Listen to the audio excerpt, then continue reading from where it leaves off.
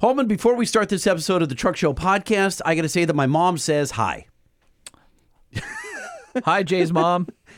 It sounds weird, huh? But I was on the way here. Well, it sounds weird if I said hi, Lightning's mom. Yeah. I was on the way here and I was talking to my mom and dad and they were on the freeway and I go, I'm headed to the podcast. I got to hang up. And she's like, okay, well, say hi to Sean. I hung up. I'm like, wait, why did my mom just give a shout to Sean? That's awesome. What? I think because she listens to the show so frequently. Yeah. She feels like she knows you. Well, I wish I could return that favor. It was weird. Can I come over for like a Tillis Sunday family dinner or you something? Want some casserole or something on a Sure. Sunday night? Yeah, why not? Great. Just be hanging out with the Tillises. That's weird. Or is it Tilli? Nah, I don't know. I guess it's Tillis's. Tillises, okay. Yeah, that's the last one. Yeah, I'd down some casserole with the Tillises. That sounds weird. That does sound weird. I just got back. I went to Palm Springs and drove the new Chevy ZR2 Bison. Oh, I saw the video. So the Colorado HD, so if you go to, I think it's on the Truck Show podcast page or at Sean P. Holman. You can go and check it out on Instagram and did some videos. I still have to write some thoughts on it because the embargo just lifted today. Embargo. And I'm just really behind on everything because when you are out for a week and you own your own business and then you come back, you go, oh, that was a bad idea. But it was for like once in a lifetime deal. So after the ZR2 drive, which took us through Johnson Valley, we were taking brand new $96,000 Duramax 2500 HDs down the backside of Chocolate Thunder. And now, if you have ever heard or haven't heard of Chocolate Thunder, this is one of the main routes of the Ultra 4 cars. Yeah. And it is huge, rocky, Mars-like terrain. Yeah, like waterfalls and stuff. So we were taking these big old trucks down there, the ZR2s. So hopefully next week I'll give you guys my truck review, but we've got so much going on in this show, so much to catch up on. I'll save that. So then I went out to Goff's, to the MDHCA, to our museum out there, and met up with Desert Explorer, Billy Creech. What? Billy Creech, Desert Explorer. So I was posting all week. So if you follow me on Instagram, you would have seen. How many times did you say that, by the way? How many? Billy Creech. Hold on. That's what I'm trying to get at. All of these listeners kept tagging Billy and putting Desert Explorer. And he Billy Creech, Desert Explorer. Hey ho! Teach us what you know. Go ahead, Billy. We're waiting. Billy? So we actually played that for the head of the BLM Needles field office. Oh, did you really? Yeah, I said, I've got this podcast, and we've got this hilarious thing with Billy. You had it on your phone? And he's like, yeah. And he's like, it was funny at first, but now everybody's doing it. And I'm like, well, wait till you come on the show to talk about it. So I'm not going to talk too much about our adventure. I'll just give you a quick overview. We'll have Billy on. Long story short. Wait, which Billy? This Billy? Billy Creech, Desert Explorer. Yes, in an upcoming episode, we will have Billy Creech, Desert Explorer. Billy Creech, Desert Explorer. And we're going to overplay that a lot because it's hilarious. All right, so we started out in Ivanpah, and we worked our way up on old roads all the way up to basically the southern tip of Death Valley, and we had a BLM archaeologist, a geologist, a botanist, and the field office manager. And then we also had Chris Collard, who's another photojournalist that you guys probably know. He shoots all of like Jeep's press photos, and he's worked with Four Wheeler and all that stuff. Well-respected dude. Very well respected. And then Billy Creech, and we were able to take this caravan, and we made it. And there were some trials and tribulations along the way. There was some stuff that we didn't think we were going to get through. Don't spoil them, though. There were a couple times we thought maybe the trip was over and that it wasn't going to proceed. And I saw some of that video where you looked dejected and the bags under your eyes reached your navel. I don't know if that's totally true. But no, there was definitely times of frustration and dejection. But at the end of the day, we made it happen. We routed it. The BLM was happy. We're moving forward. We were literally on sections of road that were over 120 years old that hadn't been driven on in literally decades, trying to find the trace, crossing alluvial fans in the desert, massive washouts from the storms. Like there were times where we would come up to a ledge and it was a 7-foot drop down to the riverbed, and we'd have to figure out how to get down. But there was wilderness area on one side, so we couldn't drive that way, or crossing the Armagosa River. I mean, just on and on. So amazing trip. Can't wait to bring it to you guys. The Adventure Jeep did amazing. Yeah, I know a lot of you will go, well, what happened with your MagnaFlow exhaust tips? Oh, no. You crushed them again? No. Here's the thing. This freaking trail, my Jeep's up on 37s, bent my rear license plate. Oh my gosh. and barely kissed the MagnaFlow tips. So the MagnaFlow tips, so here's the thing. Stock tip, you touch the ground, instant pancake. Right. The MagnaFlow tips are these like double-walled stainless steel. They're like skid plates. I drug the crap out of them. They don't look any worse for the wear. So I was all worried about, like, oh no, here go the tips. And I looked at them, and it's like a little scrape on the bottom. Tips look great. Didn't even move position. No I'm like, kidding. Sweet. So I'm like not even worried about the tips anymore. That's good to know. So if you want strong exhaust tips, reach out to our friends at MagnaFlow. So I'm working to get Rich on the phone. I don't know if he'll be on before SEMA or after, but we'll get him on to talk MagnaFlow. But We're going to need to carve out about 6 hours for him. yeah, He's got stories. He's got stories. But yeah, the exhaust was awesome. And then we also talked about the Curry high clearance steering system that I did.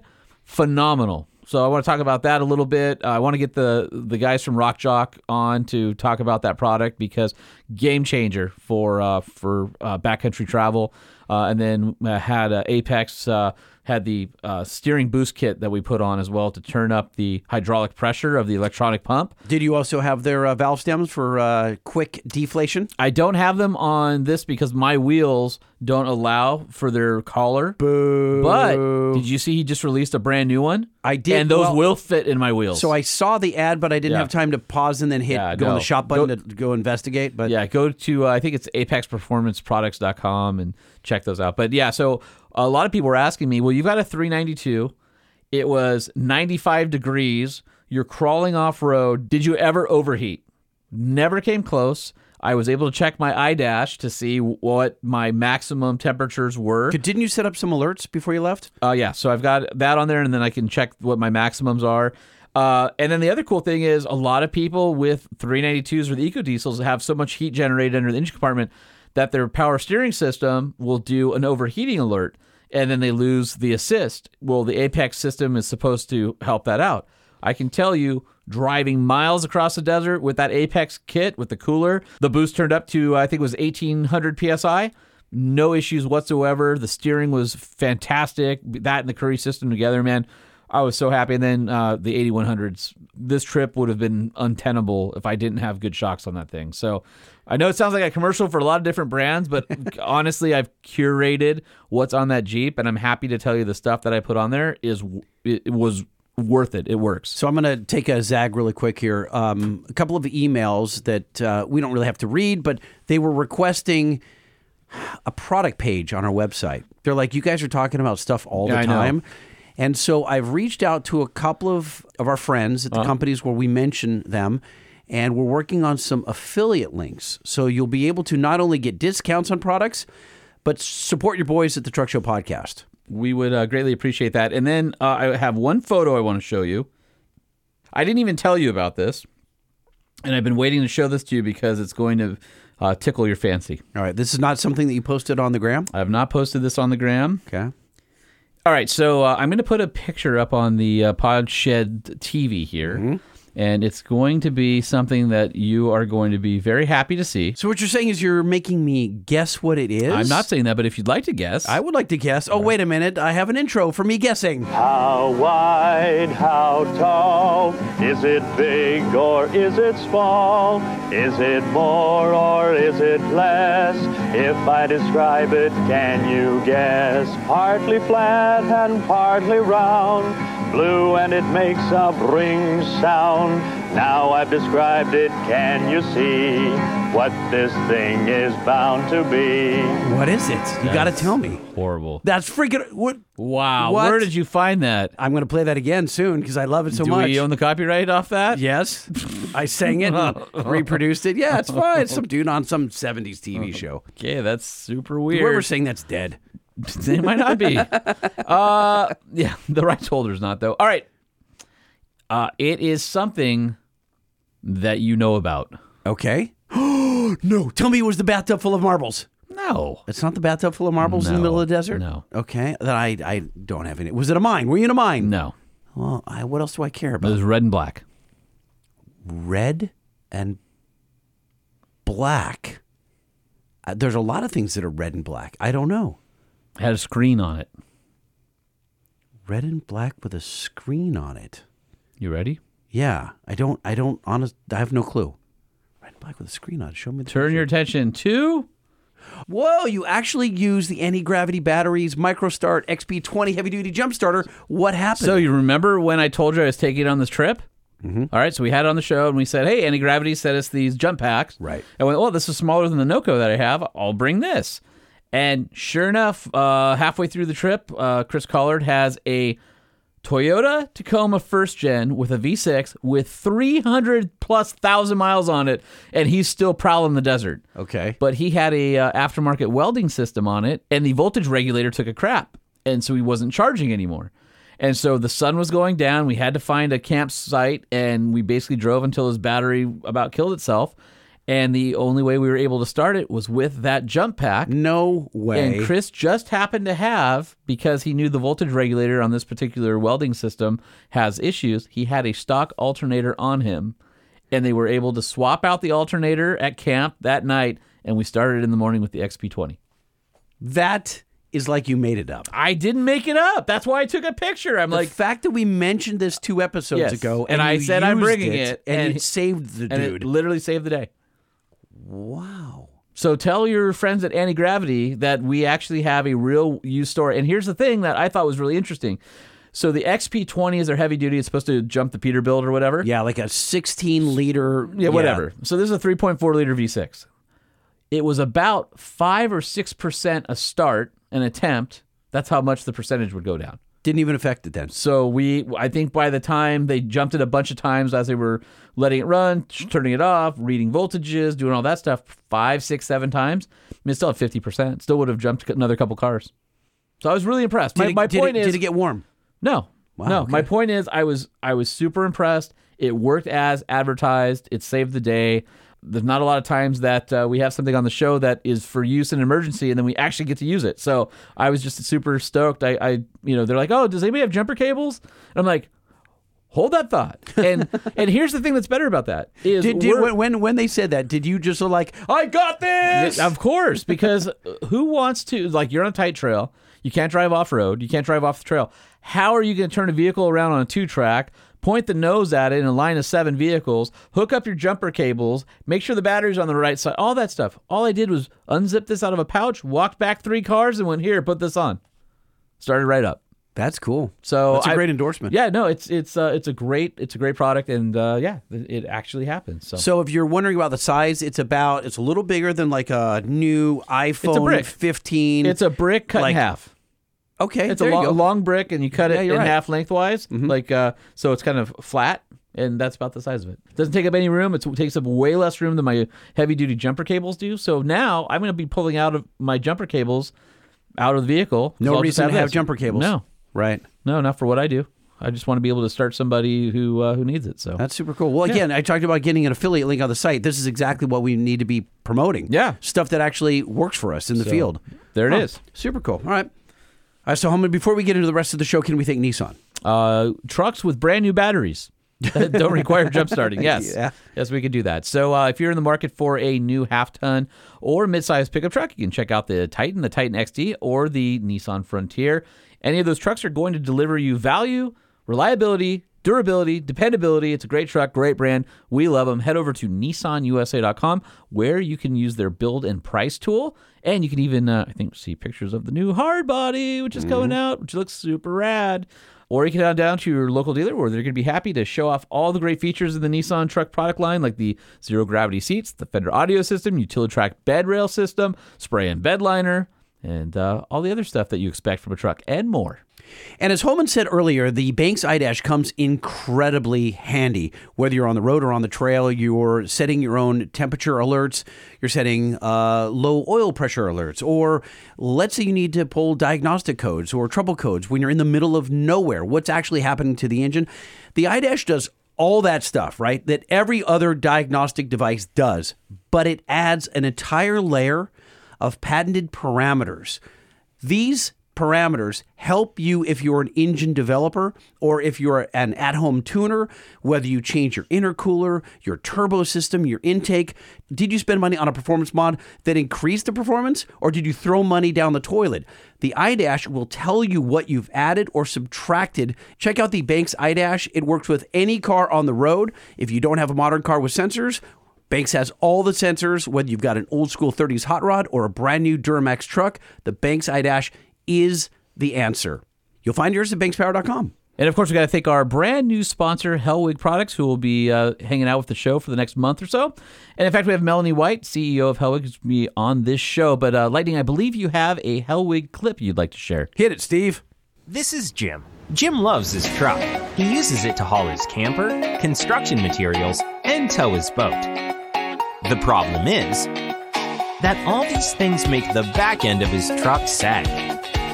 This sagging leads to a reduction in control, difficulty braking, uneven wear of his tires, increased wear and tear on the rear end components, and his headlights raise and hit people in the eyes instead of pointing at the road. He started to notice that the delivery vehicles, lifted trucks, fleet vehicles, and older vehicles that were carrying a load or towing sagged in the back end.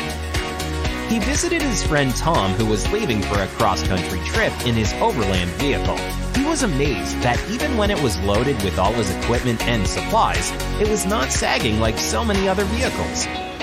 Tom shared his secret: no maintenance, set it and forget it helper springs from Hellwig Products.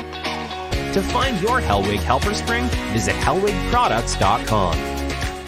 Fight saggy bottoms from the rear of your vehicle with a set of Hellwig helper springs. And of course, there's no more white knuckle rides if your truck or tow vehicle drives like a teeter-totter. Hellwig Products sway bars can help alleviate unwanted body roll and make your next road trip smoother. Hellwig Products are made right here in the USA and have been since 1946. So if you're looking for some additional load control, head over to hellwigproducts.com.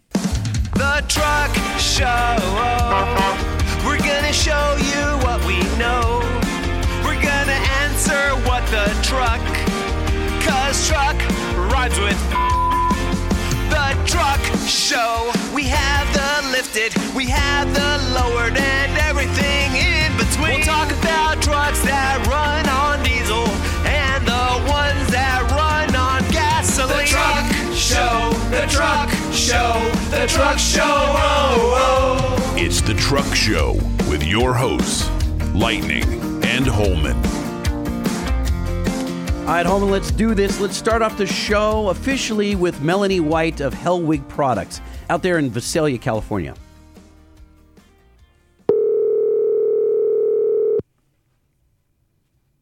This is Melanie. Melanie, Lightning, and Holman, Truck Show Podcast. How you doing?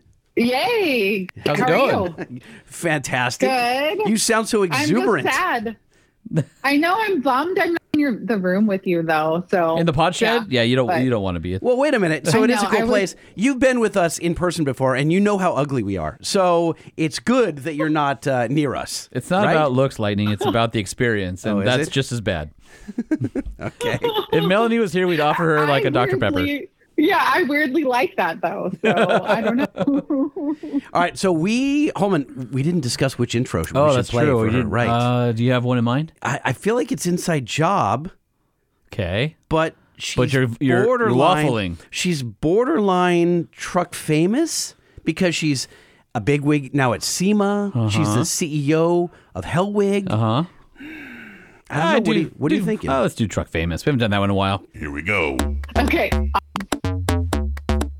Truck Famous, Hero, Star, VIP, Ace, Big Wig, Hot Shot, Truck Famous, Big Shot, Big Deal, Big Gun, Big Cheese, Heavyweight, Superstar, Truck Famous. That's what you are. There you go. Could you hear that? You know what? I did. I have been wanting walk-up music, so thank you.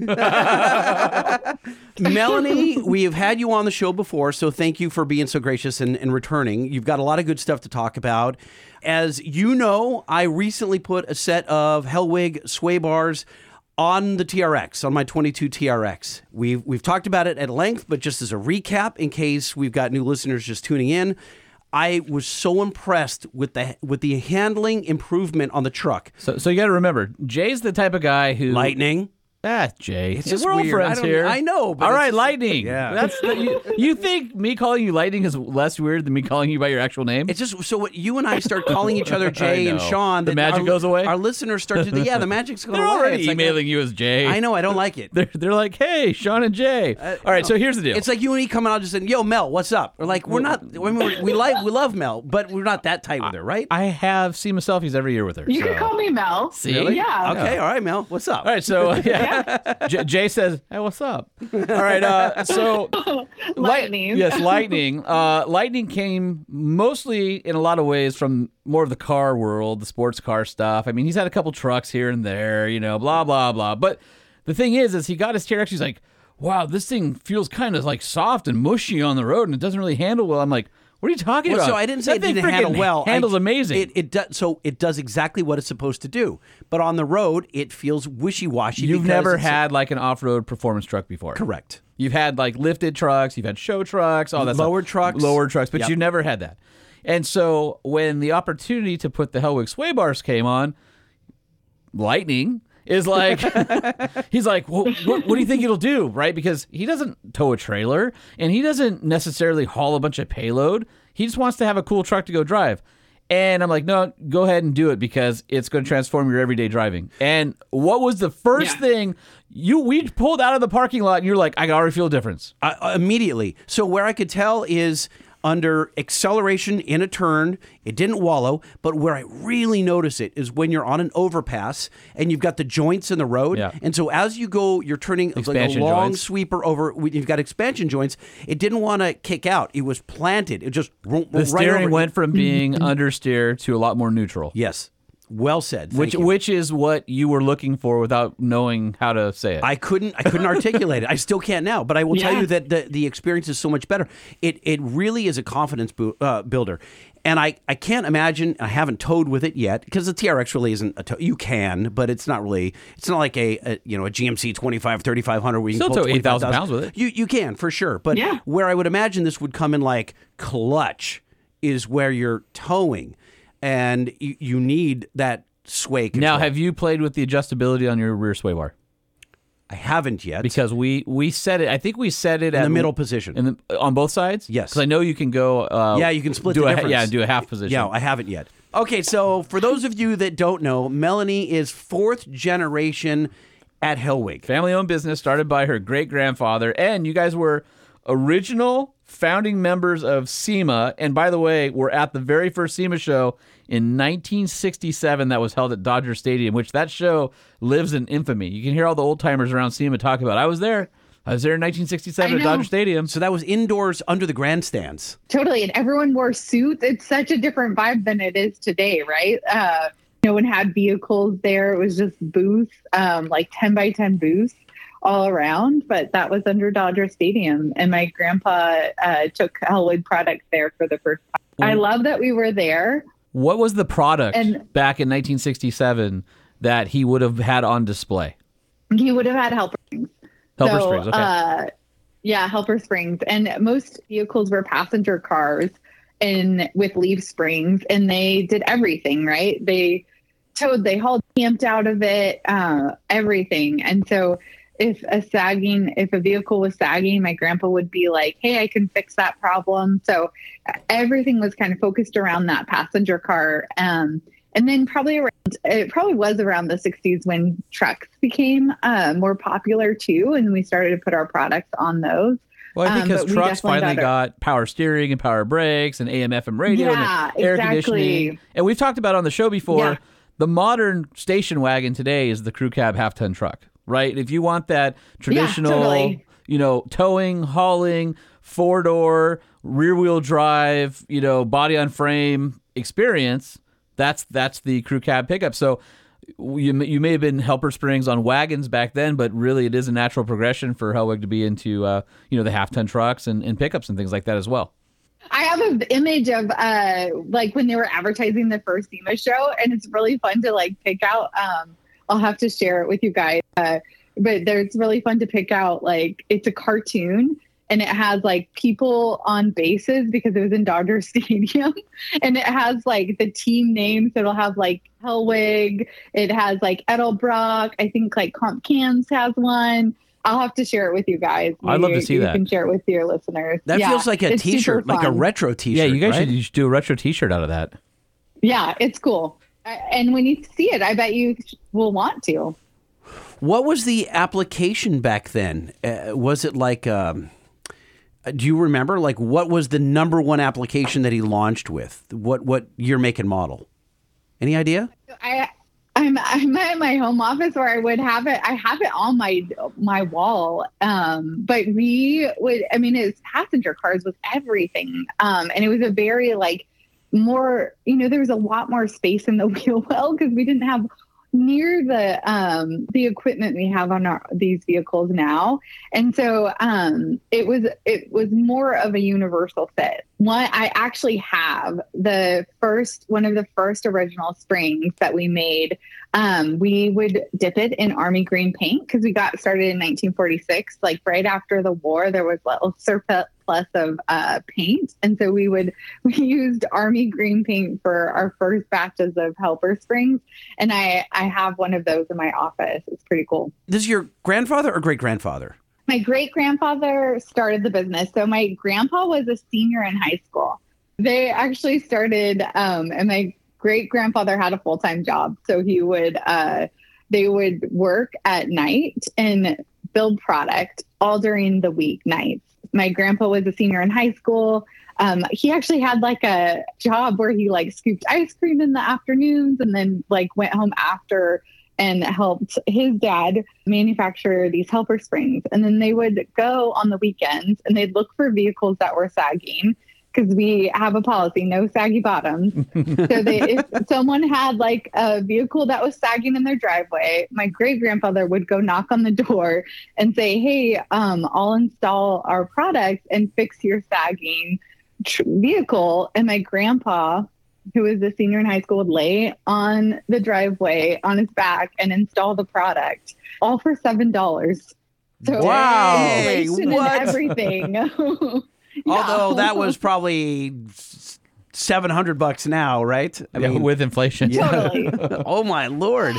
That is the great American story. Well, and the fact that they're 4 generations in, that the family has had 4 generations of people who have wanted to be part of the business. Because I know a lot of family businesses now where they're getting to the point where the owner is like, I don't have an heir. I don't have somebody who's ready to take over the business, or family member I told them not to get into this business, or my kids went to college to go do something else, or they're successful in their own right, or for whatever reason. There's a gazillion reasons. The kid is a total loser, and and he's like, you're not coming here. Drug-addicted loser a-hole. I ain't giving anything to you. Yeah, well, I'm going to flush all my money down the toilet. Yeah, so exactly. the fact that you guys, have 4 generations. I mean, you've been there for what, almost 20 years now, and you worked your way up to vice president, and then finally became she's the like 27 CEO. years old. She started. I know. Melanie hasn't aged at all. Right. Unlike us. Thank you. You're welcome. She started as a fetus. Yeah. What? No, if I look at the 20 years of SEMA pictures of us doing like SEMA selfies, I know. she looks the same in every single one, and I'm just like older and grayer and fatter. Well, horrible. Well, somebody told me, sent me a meme the other day, and it was like the 3 stages of adulthood is you believe in Santa, you look like Santa, and you are Santa. And I can see that progression is completely... then why is Melanie still the kid waiting at the Christmas tree for the presents? I know, Why? seriously. Like, Because she's blessed. ageless. So you've been there for a long time. It's not like you... And the fact that you've worked your way up all the way to the top, I mean, that's... Yeah, you said vice president is where you started, but I started freaking cold calling. Yeah, you were in the sales, right? Yeah, like I did sales, cold calling. I mean, there was some times where I was like, I don't think I want to do this. People aren't very nice. But it taught me to have a better spiel, be respectful, figure out what people needed, right? Like I still use some of the tricks and tips from that era because like it's not fun to cold call and get brushed off, or people don't want to they don't want to interact with you. Yeah, it builds that moxie, right? I mean, you end up understanding to have a thicker shell, and like I'm kind of curious, you started, you're in the family business, you're in sales, you're kind of like, I don't know if this is really for me, but eventually worked your way to VP and then on to CEO. Where was the pivot for you? At what point in the family business did you really feel like, you know what, this is for me? I want to be the kid, the grandkid, whatever. I want to be the one. I want to be the one to take this business into the next era. You know, honestly, it was like when I got involved in SEMA. So I was only a year in to my career in the automotive aftermarket, and I got introduced to someone within SEMA who offered to be my mentor, and she was freaking amazing. She let me tag along with her so many places. And I think that's what's really cool about like the industry is that people are incredibly generous with their time and they have so much passion. They want it. It bubbles over. And so I think that's where I caught the bug, and it was, first, I've been volunteering for 18 years out of the 19 I've been in this industry. So, but that's how I got it, was really like getting involved with SEMA and the people here. And everything, like all the interactions, like people are passionate about what they're doing. So it makes it really fun and easy. And like for me, selling a product, like Lightning, you were talking earlier about what the difference it's made for your truck, coming from a car guy, right? So that brings me so much joy that we get to make people's driving experiences more fun. I mean, I have more fun too. I get to test drive all kinds of vehicles, and I really liked the TRX too. So, and I got to test drive that just recently, and I was just sold. So I get to do really cool, fun stuff all the time, and then go help make a difference in other people's experiences too. Were you always a car person or truck person, or is that just because you grew up around it, obviously, or did you grow into it? You're like, oh, it's a family business, and then you grew to love it, or were you always a car person?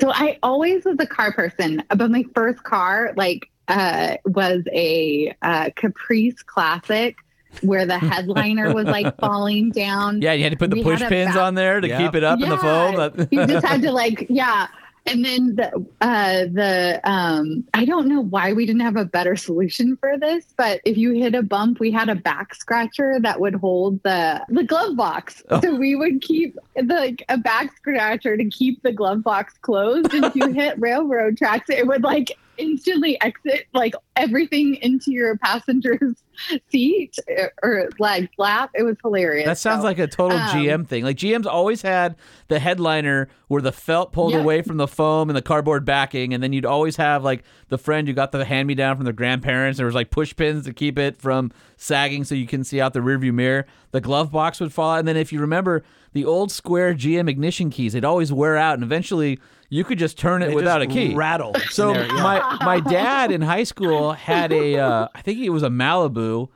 and he was driving home from school, and one of his buddies just grabbed his keys out of the ignition and threw them out the window into a field while he was driving. And it kept going. He's like, what'd you do that for? And they had to go back and find his keys. No, he didn't. He just could have left it running forever. Gas was cheap back then. Yeah, true. Whoa. That's hilarious. So I had a car that was not attractive, right? So this is also where I learned some sales tactics. I would somehow get my dad, because we're in suspension. So my dad always had a cool vehicle that he was testing suspension on. Right. So how did you get screwed with that beast of a car? She wasn't in the business yet. I wasn't in the, yeah. So I learned how to swindle my way into his keys. I would try everything, because I always wanted to drive his cool vehicles. I remember he would when we were young, he would teach us, here, I'm going to show you a bat turn. So it's really super sharp turns.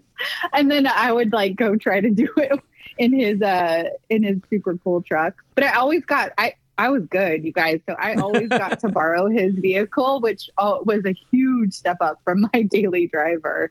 And so I became a truck person early on. I just fell in love with trucks. And I always was driving something because it was his vehicle that handled super well too. So I became a big fan. Does he know about these stories now?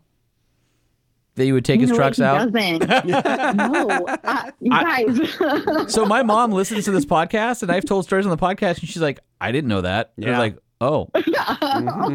Okay. Same for my mom. Yep. Sorry. A few things. I know. Mel, because we're tight.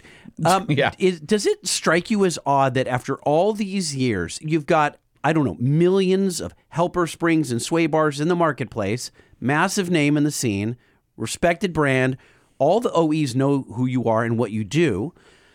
Does it surprise you that the OEs just haven't stepped up to like eat some of your lunch? Like, well, there's a lot of trucks that don't come with a rear sway bar, for example. Well, okay, right. So I'm wondering, does it ever surprise you that the OEs are still not supplying the vehicles with these stock? Don't say that out loud. Oh, well, she likes that. Well, I know she does, but every once in a while, she's I do like that. Yeah.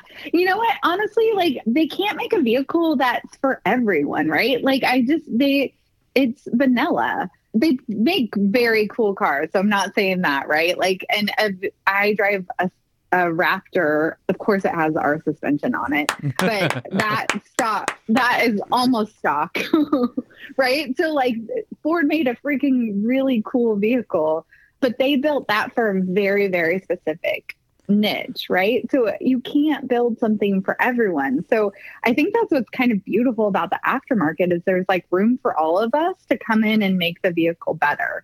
And so there are people maybe aren't going to push their vehicle like we are. And so they're, they don't necessarily like think about that or need it. And so I think that's why they haven't gotten into that space either. They're building an awesome opportunity for me. Yeah, they're building for the lowest common denominator of customer, really. And then you guys are allowing the customer who needs that more, you can be the one-stop shop to provide that, especially if they're towing or hauling. I know we haven't talked about payload too much, but payload, especially like these sliding campers. Maybe you never have a hitch on the bumper ever in the history of the truck, but you have a sliding camper or like a four-wheel pop-up camper or something like that has a higher center of gravity and is maxed out on payload. Well, that's when your products come.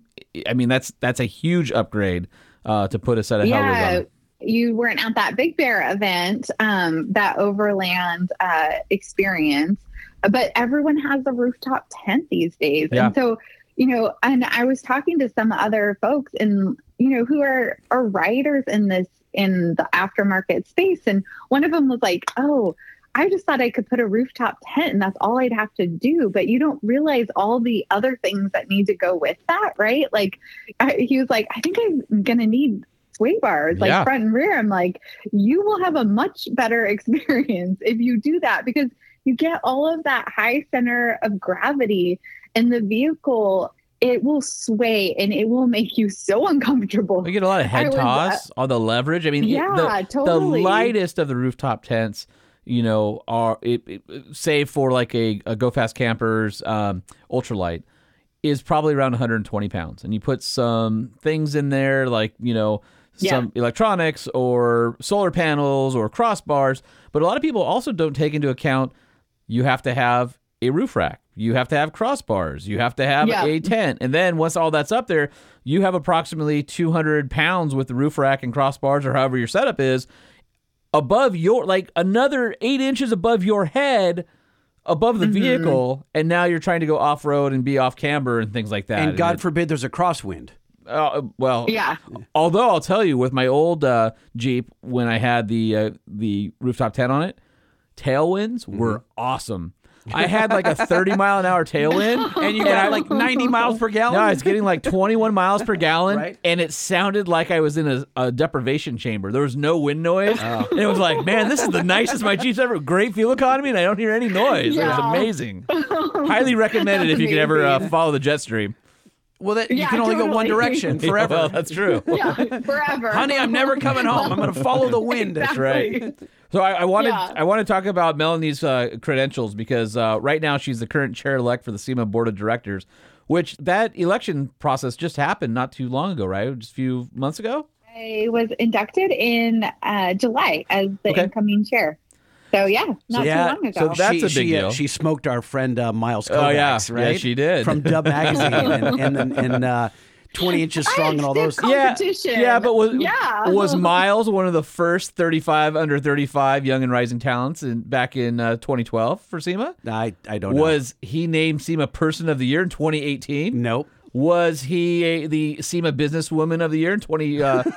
I would say no, Miles was not. Well, that's what I'm saying. Was he also the chair of the Truck and Off-Road Alliance, TORA, which I've done some SEMA work for and hosting panels and things like that? I'm surprised that you're not an official member of TORA. I think Mike Spagnola just lets me hang out at SEMA. Now that I don't have a mother, I guess I have a mothership. I don't know. I need to figure out what my SEMA standing is. What are you now. talking about? This Truck Show podcast. You Well, understand? we're media. We're lucky because we don't have to pay the fees. It's legitimate. Do you think our friend Melanie might be able to make sure that we can become members and stuff like that? Of TORA? Yeah.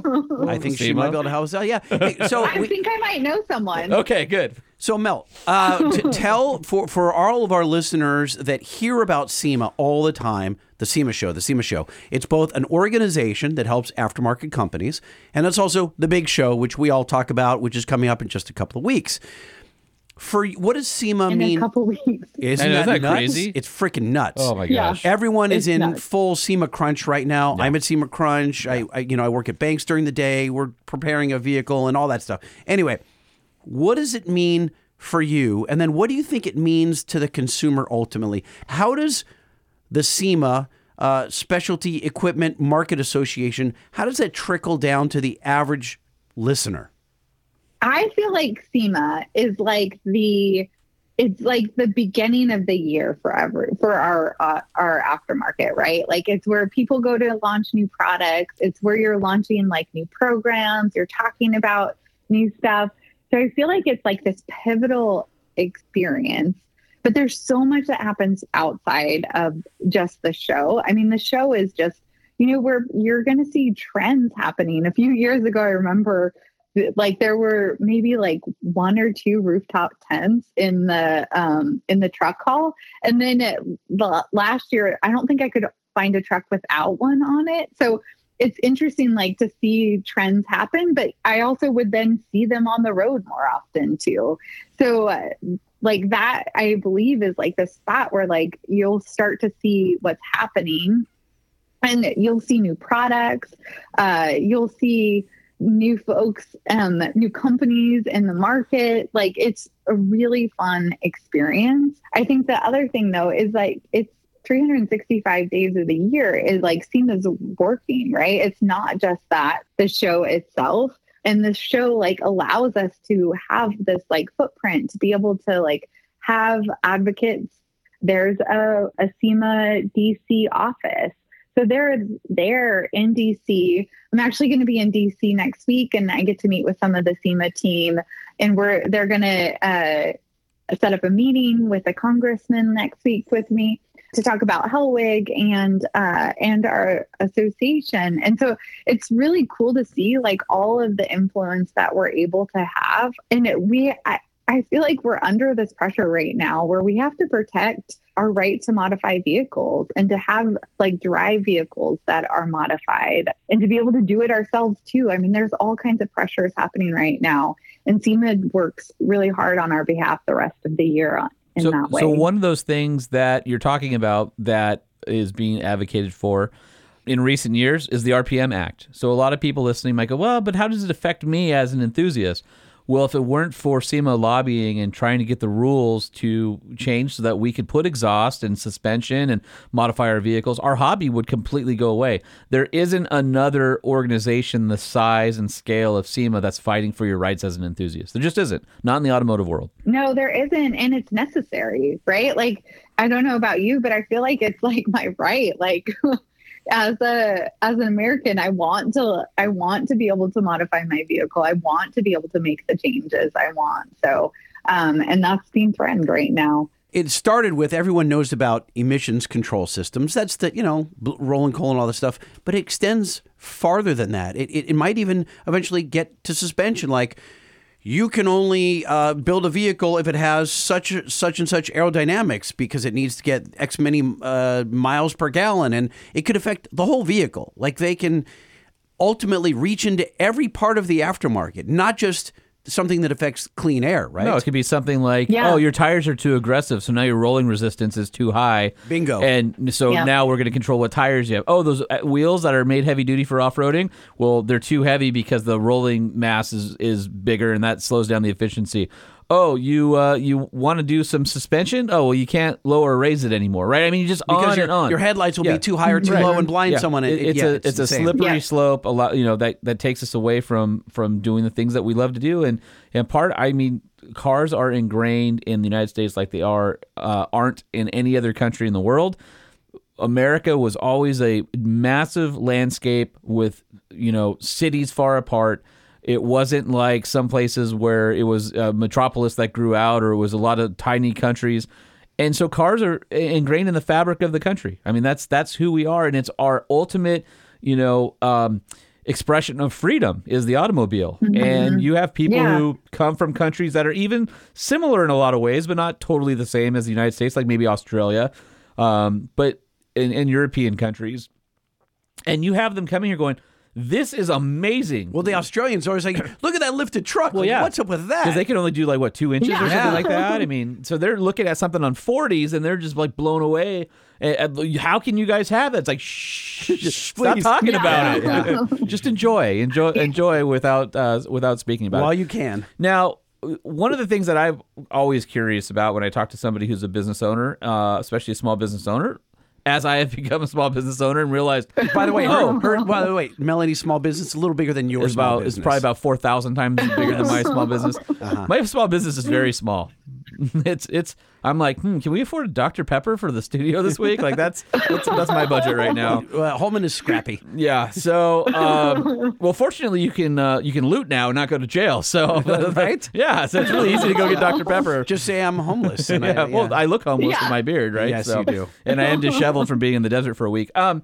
So one of the things that I'm constantly fascinated by is owning a business in California. Your family has had the business here forever, but not only do you own a business here, you manufacture here. And it's like California used to be the epicenter of manufacturing, whether it was automobiles, aerospace, whether it was aerospace. I mean, you think every C-17, DC-10, MD-11, 707, MD-88, 90, those series, DC-9s, 717, all of those came from California. You think of Palmdale and the SR-71 and the B-2 bombers. You think of all the automotive manufacturing here. And as time marched on and California has decided that they don't like business, I can't imagine how hard it is for a manufacturing company to keep it together and still make their products here and be able to survive. And maybe, we've got a lot of people listening who are small business owners. I'd love to get your take on some of the challenges, but also how you persevere. Because this is, a lot of people tell me, well, just move. I'm like, why would I move?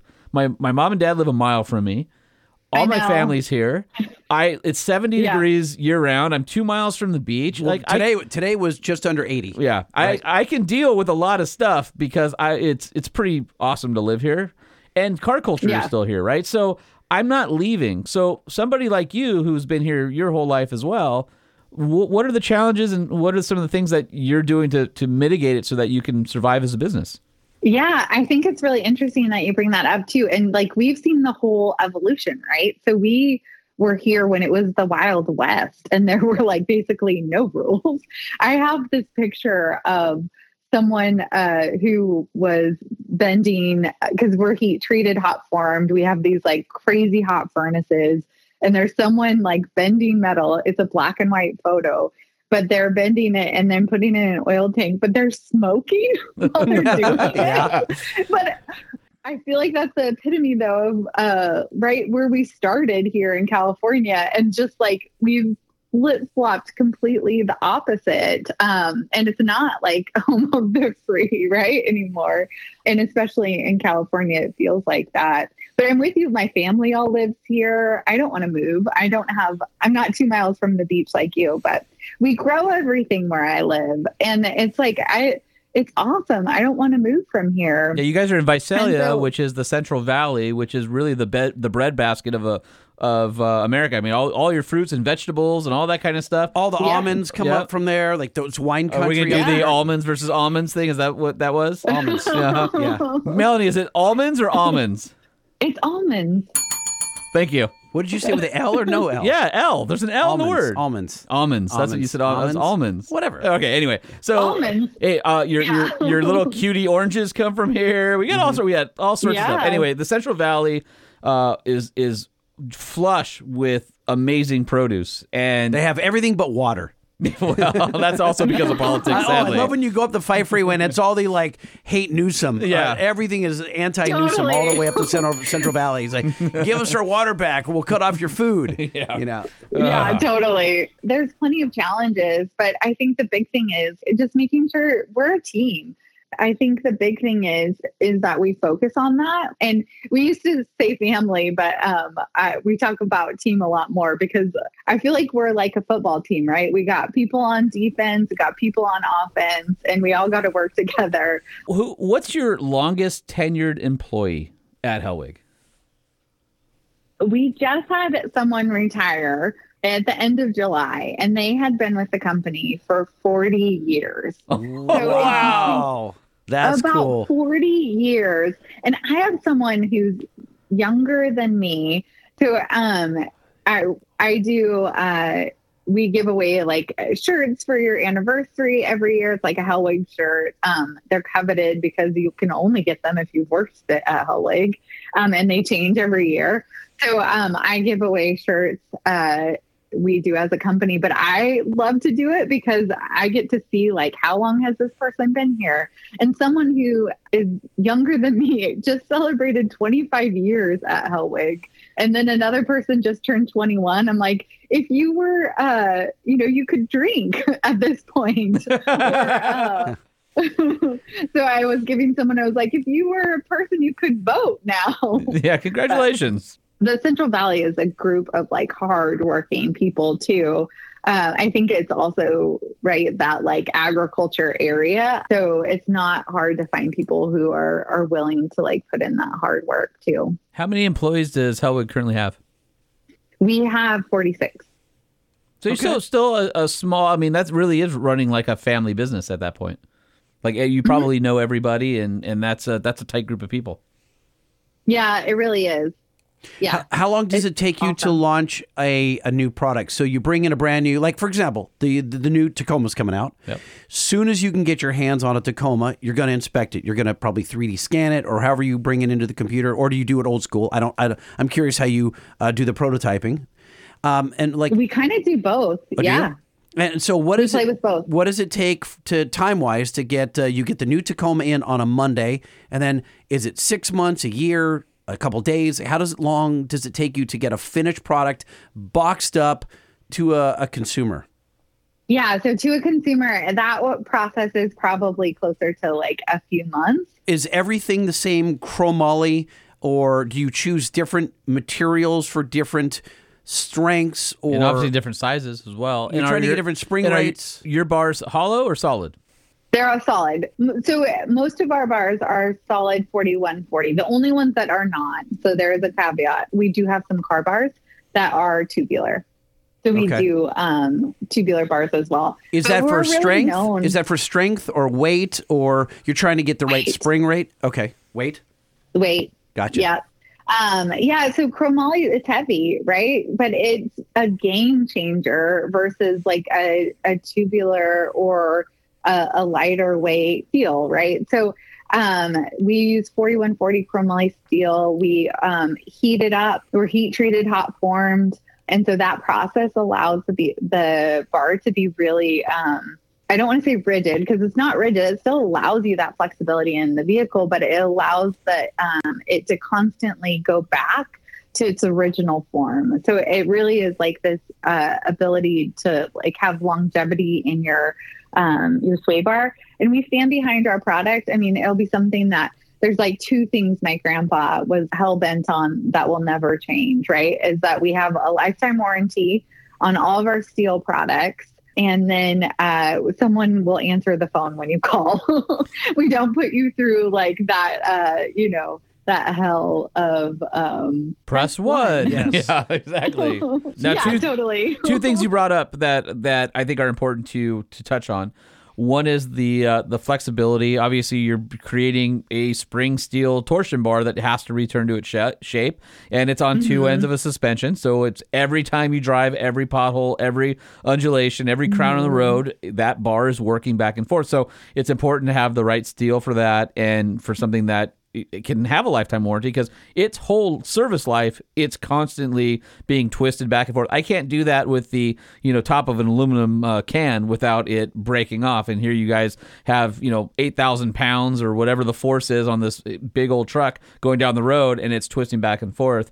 The other thing I wanted to say, and you talked about being formed, once you get the shape, do you have like a jig so you can from a manufacturing standpoint, it's repeatable from a manufacturing process? Yeah, so we have all of our bars have their own dies, so that we get that shape every time. So, Holman, I don't know that you know this. Okay. You saw the Humvee at Banks. I did. That is being hybridized for the U.S. Army. Yep. Guess what kind of sway bars are on that? I'm guessing Hellwig, because Yes, sir. they do military stuff. They do. Yes. Custom for this particular application. There was going to be so much weight in batteries. Oh, so did you do a little phone call and say wink, wink, nod, nod? So, no, I didn't. So that's just happenstance. One of our, I didn't. What I'm saying is, so it was one of Matt, you remember Matt Gamble, one of his team is working on this, and they called in all the specs, and they were stunned. I'm not joking. I remember when it showed up, they're like, we ordered this like a week ago, and it's here. Like all the specs to a T, perfect, fit like a jam. And what is it like to fit like a jam? it's just perfect. Like it just, maybe that's wrong. That sounded really weird. Fit like a jam. It's like, it's my jam. I don't know what I meant by that. Fit like a glove? Fit like a glove. Okay. Yeah, fit like a glove. Just I'm making up new sayings. I'm just double checking. Just go with me on this. I'm going with you. Yeah, fit like a jam. Just Are go. we now? Yeah, let's just start using it. Yeah, Fit like a jam. coined here on the Truck Show podcast. So I was going to bring up new products, because I know you've got a couple. I know one of them is for the Bronco crowd. You've got sway bars out for that, and then maybe talk about those and what else is on the way that our listeners can look forward to. Yeah, so we have the Bronco. We're getting into this might not be your crowd, but maybe someone in the household drives one. But we have like the Tesla 3 and Y coming out. And then, Mel, let me pause you for a second. Hold on. Which one did you off-road? You wrote in. Was there sway bars on that? Do you know? There was a sway bar on that. Yeah. Okay. Yeah, I did. Did it help? Yeah. No, those cars, I mean, they're good because from the standpoint of center of gravity is really low to the ground. But when you start flinging them around, just like most stock vehicles, I think the manufacturers try to bias on the side of safe understeer. And a lot of people in performance cars really like that oversteer where you can steer at the throttle or whatever. And so that's the perfect place for the sway bar upgrade, because that car has a lot of performance, and I'd love to kick the rear out if I could and drift around a corner. Well, we're coming out. It has a 2-hole adjustable, so you can get that flexibility too of what you how stiff you want it. So if you want more oversteer or understeer, you can model it to what you want. We have the Gen 3 Raptor coming out too. Oh, very cool. Nice. And that goes back to Raptor's a perfect example of talking about the flexibility versus rigid. A lot of people think that if you put a sway bar on, that your vehicle isn't going to be able to flex anymore. And that's not the case. And with you guys, you do offer the adjustment where you could set it stiffer or looser. So, for example, on Jay's TRX, I'm sorry, Lightnings. Or I did that on purpose. Or on the Raptor, I'm sure you probably have the 2 or 3 hole setup as well, where off-road, you might just change the end link position, and then you go out, it takes 5 minutes, and then when you're back on the road, you move the end link position, and boom, you're back into more of a streetable, everyday driving characteristics, and you can really have the best of both worlds. And it's better for those people who do get a Raptor, TRX, a truck that is really flexy, wallowy, soft from the factory because it's got long travel suspension and it has to soak up, everything. But if you're driving it as a daily, or you carry payload in the back, you definitely want to add some stability, because I think as a stock truck, nothing in the back, like they're livable. But as soon as you start putting weight, it's very apparent very quick that they don't have as much overhead as their, non-performance variants. Yeah, for sure. And the Raptor too. So like I tow with my Raptor, so I have helper springs on it. What I didn't realize that the helper springs would also help me with. I mean, I knew they helped with wheel hop. I just didn't know. There's this one spot that I could, if I don't, it goes from a 2-lane to a 1-lane. And if I don't get the right jump, I will get stuck behind someone who wants to go much slower than me. And I'd get wheel hop and I'd sometimes lose my position. And so we had put helpers on because I'm towing and we were testing out some new product and stuff too. But I realized that also helped with my wheel hop. So like took it away and no one beats me anymore. Well, I remember on the second gen Raptor, they were notorious for having really bad wheel hop and skate. So if you were doing like a decreasing radius turn, like on a freeway on-ramp, and it had broken pavement because the truck was in front of you, it would just chatter. It would chatter and slide, and you would feel the whole chassis want to rotate around the turn. Really uncomfortable. Yeah. Especially when you're merging. Like you have to accelerate on this on-ramp to get on the freeway, but the faster you go, the worse the handling gets in that situation. I always thought that was really weird on that. The pre-live valve second gen Raptors were notorious for that kind of stuff.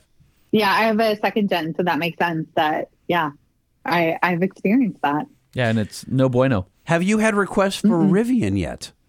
I haven't. It's and I just was with a group who had Rivian, but it's a whole different setup underneath. So we haven't been able to really look at it. But I can't help myself. I peek underneath. I think someone even got a picture of me peeking underneath. But it's a very different suspension setup. Yeah, they do it like a virtual cross-link sway bar setup. And so it's all the wheels are hydraulically cross-linked. And so it's like a McLaren. They've made it really hard on Hellwig. They make it hard on everybody. Nobody's modifying a Rivian suspension. Okay. It's very much like the McLaren air over hydraulic setup, but with more travel and setup for a truck. So it's a very interesting platform, that's for sure. So for people, for our listeners that want to look at helper springs or sway bars for their truck, they go to hellwigproducts.com. That's HELLWIG products.com. And you simply hit their vehicle lookup, year, make, and model. It'll drop down a list of everything they have for their truck. If they have something that's not listed for their truck or their Jeep or their car now, because you Tesla and all sorts of other applications, can they request something of you? Yeah. A new application? We'll send it in, right? That might be something that we're working on that we could clue you in on. So yeah, for sure. Send in a request. We have like a customer service or a customer service email on there, and a contact us log. And we're happy to hear what people are wanting out there. So yeah, if there's something we don't make, we'd love to know that you want it. And by the way, they just so we cover the gamut: muscle cars, trucks and SUVs, fleet, off-road, UTVs, and RVs. So you think of those RVs, that's huge, where you would definitely want sway bar and RV chassis. So I know a lot of guys who are listening to the show are going, oh, I could use that upgrade on my fourth vehicle. We have some listeners thinking right now, I wonder if they have bulk discounts. I have like 6 trucks and such in my driveway that all need these. Well, I can tell you this. If you call 1-800-HELWIG, somebody will answer the phone and maybe answer that question for you. Yeah, they will answer a real human. All right. Well, we appreciate you making the time for us, and thanks for supporting the Truck Show podcast. We love the products. Obviously, Lightning and I have both been customers and users of the product for a long time, and we love the brand, and great to see the family business still thriving 4 generations in. That's pretty exciting, I think. I love that she's keeping it real. Who, Mel? Yeah, awesome. Mel's keeping it real. Okay, but how do you keep it real?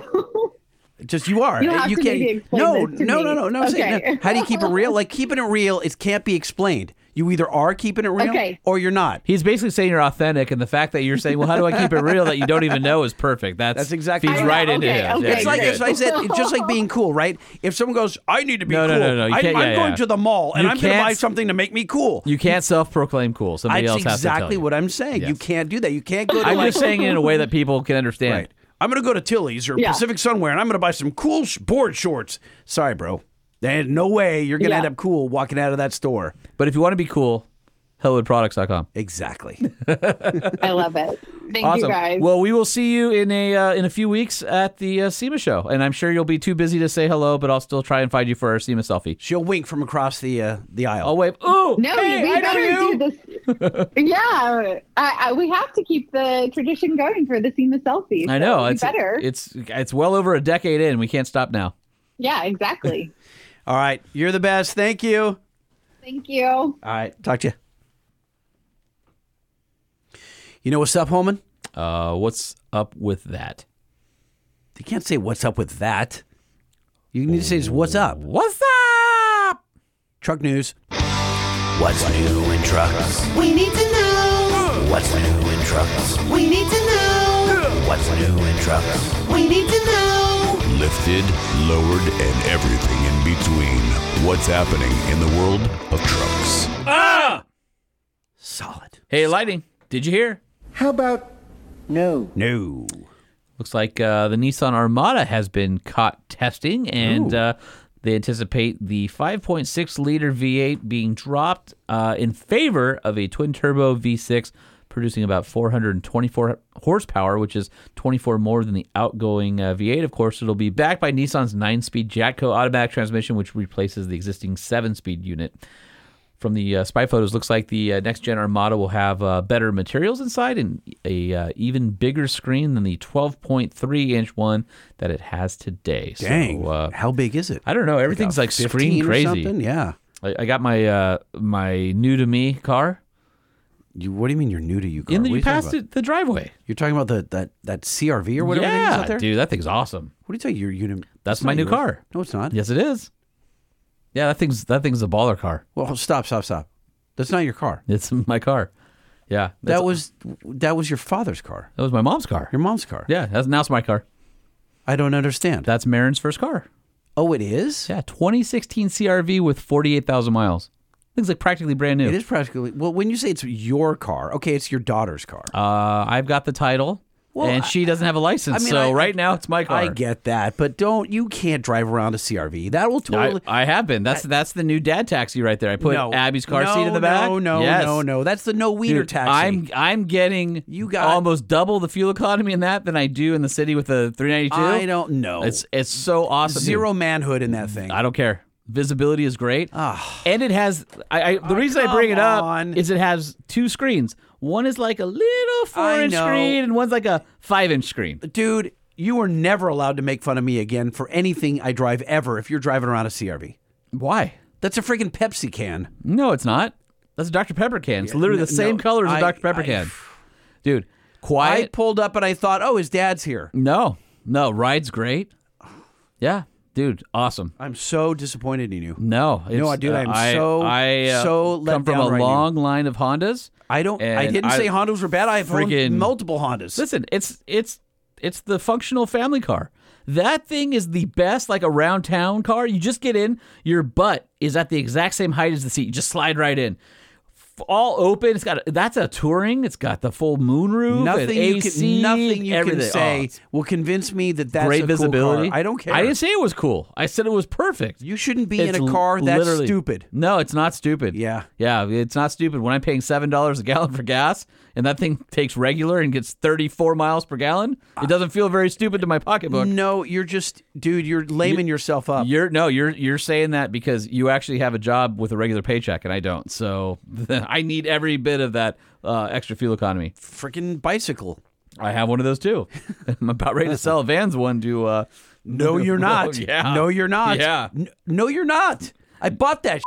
Oh well, Don't. Listen, What are you talking about? You better not sell that you bike. want this thing to collapse around us. I'll go record this podcast in my bedroom. the- You're not selling the Vans Well, SE Ripper. Holman at the big Truck Ripper Show podcast. If you're interested in a limited edition Vans Big Ripper, That's super with douchey. the matching shoes. I've got old school matching shoes I bought with it. That's super Haven't been douchey. worn You yet. better not do that. Hey, listen, if that's my survival or not, No, it's not. I'm just saying. You've gone on vacations. You've done stuff with your kids. You've Yeah. gone like movies. You could save Yeah. that money. I not did all that when buy I had the- a job. You're doing that now. No, I'm not. Yes, you are. What vacation I've did I go on? seen you spend money that you didn't need to spend money on. Oh, now you're my accountant. I'm saying you don't need to sell that freaking bike. I'm saying I got a CRV and it's allowing me to buy lunch every now and again. My mom and dad are awesome. Your mom and dad are awesome. Yeah. But also, it's a ploy to get my kid to finish her freaking permit, because if I'm driving her car around, she's going to be like, oh, so I picked her up at high school the other day. That She's won't like, matter. what car are you in? I'm like, yours. you'll see. And she pulls up. I go, like my new car? And she's like, huh. So maybe that'll motivate her a little bit. I don't know. But she wanted a cool car. She wanted like an old VW. She has one. We have to build it, though. I don't have any money to build But the VW. this is not. This is total transpo. Dude, that for car her. will take her through college. I get it, but not in style. Yeah, that's a touring. It's got it's 18s a on it. CRV. It's got 18s on it. It's got a moonroof. It's got privacy glass. It's got leather. It's got nav. I'm not listening. Dude, it has adaptive cruise control. I'm tuning out. It's rad. Are we still talking about a CRV? I don't know. You're so angry that you won't let this topic end. So are we done? Yeah. All right. Yeah. Hey, Lighting, did you hear? No, wait. Nope. Apparently, the Ford Maverick outsold the Ford Ranger over 3-1 in Q3 of 2023. The Maverick outsold the Ranger by a lot. It's a cool little truck. Go back to We wanna that hate it. episode where we wanted to hate it. We couldn't. We fell in love with it. My son, who's in his first year of college now, he's like, I want a truck. And I'm thinking, oh man, the Maverick or a Frontier. That's really. Maverick sold 23,931 in Q3. I thought it was interesting. The Hyundai Santa Cruz, which is sort of the closest thing to the Maverick, only sold 9,000. Because it's lame. Well, it's definitely lamer than my CRV. And it's a Hyundai. Like, it's a different. Yeah. You can still be a truck guy at heart because it's a Ford. But check this out. But you can't be. I'm a truck guy and it's a Hyundai. That doesn't jive. GMC Canyon, 7,600. Ford Ranger, 7,300, down 40%. So I don't know if that's because people know that the new one's coming. Nissan Frontier, 11,756. So year-to-date sales on the Frontier, 45,000. Ford Ranger, 31. Honda Ridgeline, 12,000 Q3. Year-to-date, 39,500. So Frontier still beats that. Next one up, Jeep Gladiator, 14,000 in Q3. Year-to-date sales, 41,000. And then 2 and 3, the Chevy Colorado, killing it, 58,000. And then, of course, the Tacoma, that just won't die, 179,000 year-to-date. I believe it. I mean, people just, that's a lot of pedal monsters So for you. I'm not going to talk about it much in detail because I didn't spend a ton of time up there, but I was in Big Bear again for the Toyo Trail Pass. You mean the Toyota Trail Pass? That's exactly what's going. It was the Toyota Trail Pass. Yep. It's Toyotaville up there. It's insane. Everywhere I go now, that's all I can see is Tacomas everywhere. Everywhere. Just to give you the year-to-dates, the Santa Cruz at 29,000, the Ford Maverick at 66,400. And then on the big trucks, you might be interested to find out. So the Nissan Titan at 4,857, a 280% change. Their year-to-date is 15,000. They've got to be stoked. Well, that's all Truck Show podcast. That's all of our listeners. For Thank sure, you. yeah. But they've announced the Titan is going away, so there might be people picking up those trucks. The Toyota Tundra is 32,900. Year-to-date is 92,000. The GMC Sierra in Q3 did 73,000, up 45%. But that new redesign is great. 216,000. The Ram, 109,000 in Q3.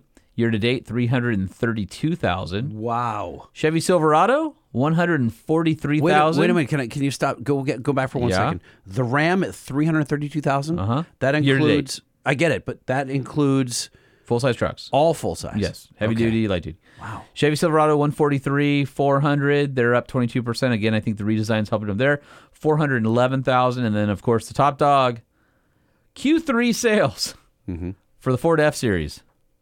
190,477. Year-to-date sales, 573,000 F-Series. Dang, son. Hey, Lighting, did you hear? What you talking about, Willis? The Ram 1500s are starting to be seen out in the wild with camo. So they have the big stupid mirrors on the 1500 as well, and they look super dumb. Yeah. There's some theories going around the TRX groups that the new TRX will have those mirrors, and I go, no. They've already shown a spy photo with those mirrors on it. But right now, the TRX, you already know. You can order them. They won't be standard. They'll be the towing mirror. Optional. So, why do you care? I just don't. You're the one who ordered towing mirrors on your Ram on accident. Accidentally. Yeah. But look at how big they look on a 1500. They're just dumb. That's giant Dumbo ears. Yeah, they look... Stop it, Ram. Yeah. Come on. I love you, but stop it. Yeah, those mirrors are stupid. Anyway, minor front fascia changes. The rest of the truck will remain the same. The big news, though, is we're seeing pictures from the inside now. And it looks pretty similar to today's truck, but the big thing is these are the 3.0-liter twin-turbo Hurricane-powered vehicles. So...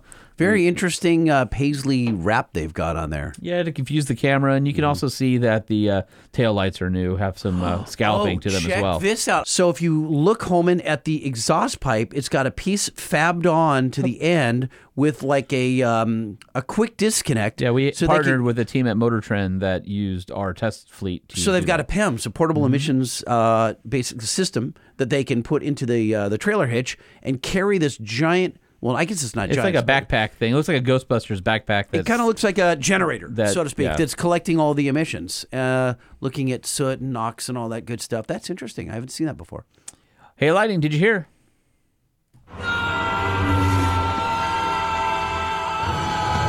Oh, man, Star Wars. Are you watching Loki? Loki just came out. No, I don't. New season? I think they ruined the franchise. Oh, man, there's That's horrible. So many good Star Wars shows. The Drive is talking about that one $41,000 Rivian fender bender people were talking about. Apparently, the dude just took it in for paintless dent removal, and it looks like nothing ever happened to it.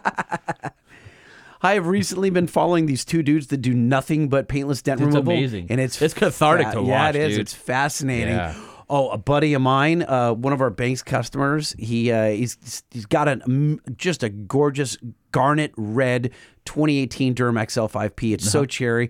I think I've shown it to you before. It's awesome, dude. Bob is great. Anyway, so he bought his wife a BMW X6. Okay. She didn't like it. He inherited it. So now he's got two really dope trucks, cars, whatever. And he got sideswiped. And it was a $35,000 fix-it bill. $35,000. And because it was like a $120,000 car. Not going to be totaled. Nope, they wouldn't total it. And if the airbags had gone off, they probably would have totaled it, but they didn't. So did he try and run into something else? No, but it's crazy. You watch his dash cam video, he gets hit from the left. It kind of skids him out. He ends up hitting the person to his right as well. That sucks. And then he's sitting there kind of in the intersection waiting. The car that hit him backs up, so now he's free from that car. And he's just sitting there, and all of a sudden, his car starts to lurch forward, and he's going like, wait, why is my car moving forward? The car to the right was connected to his bumper, was dragging him forward, trying to leave the scene of the accident. I wouldn't want that car. And it happened. So the dude dragged him about 10 feet through the intersection, and then it let go of his bumper, and the guy sped off. Like they're kissing with braces on or something. Yeah, right. That's exactly right. Hey, Lightning, did you hear? No. Nope. Our buddy Scott Birdsall has been teasing his land speed Toyota with the 2JZ in it, and it looks freaking awesome. Yes. Well, it's more yes than that. I don't know if you have a better yes than... Yes. Give me a good yes, Lightning! All right, I'm going to make my own yes. Yeah!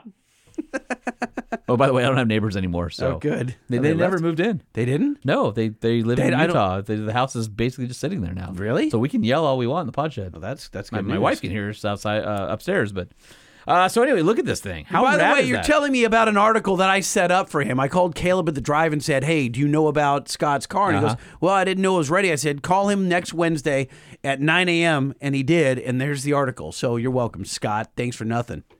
I don't know about thanks for nothing. We could call the guy right now. He's gladly talk. I mean, we should. Wait, did you send him Truck Show Podcast stickers? Because remember, he said he would run a Truck Show Podcast sticker on that thing. No, forgot. Send it to him. I will. Now. I will. No, yesterday. I will Do send him one. I want to You make still a owe cool, me like 4 different things. I want to make him a cool die cut No, version, though. just send him the slap sticker. You sure? Yes. Put Okay. on. Look at his tailgate. Yeah. His tailgate is screaming for a Truck Show Podcast sticker on it. Yeah, it's true. No, it's screaming for a sponsor on the back. He's got Well, AMSOIL and He's got Truck Show Podcast sponsoring him and with Yeah. good faith. So you guys probably don't follow Land Speed Records or Salt Flats Racing, whatever.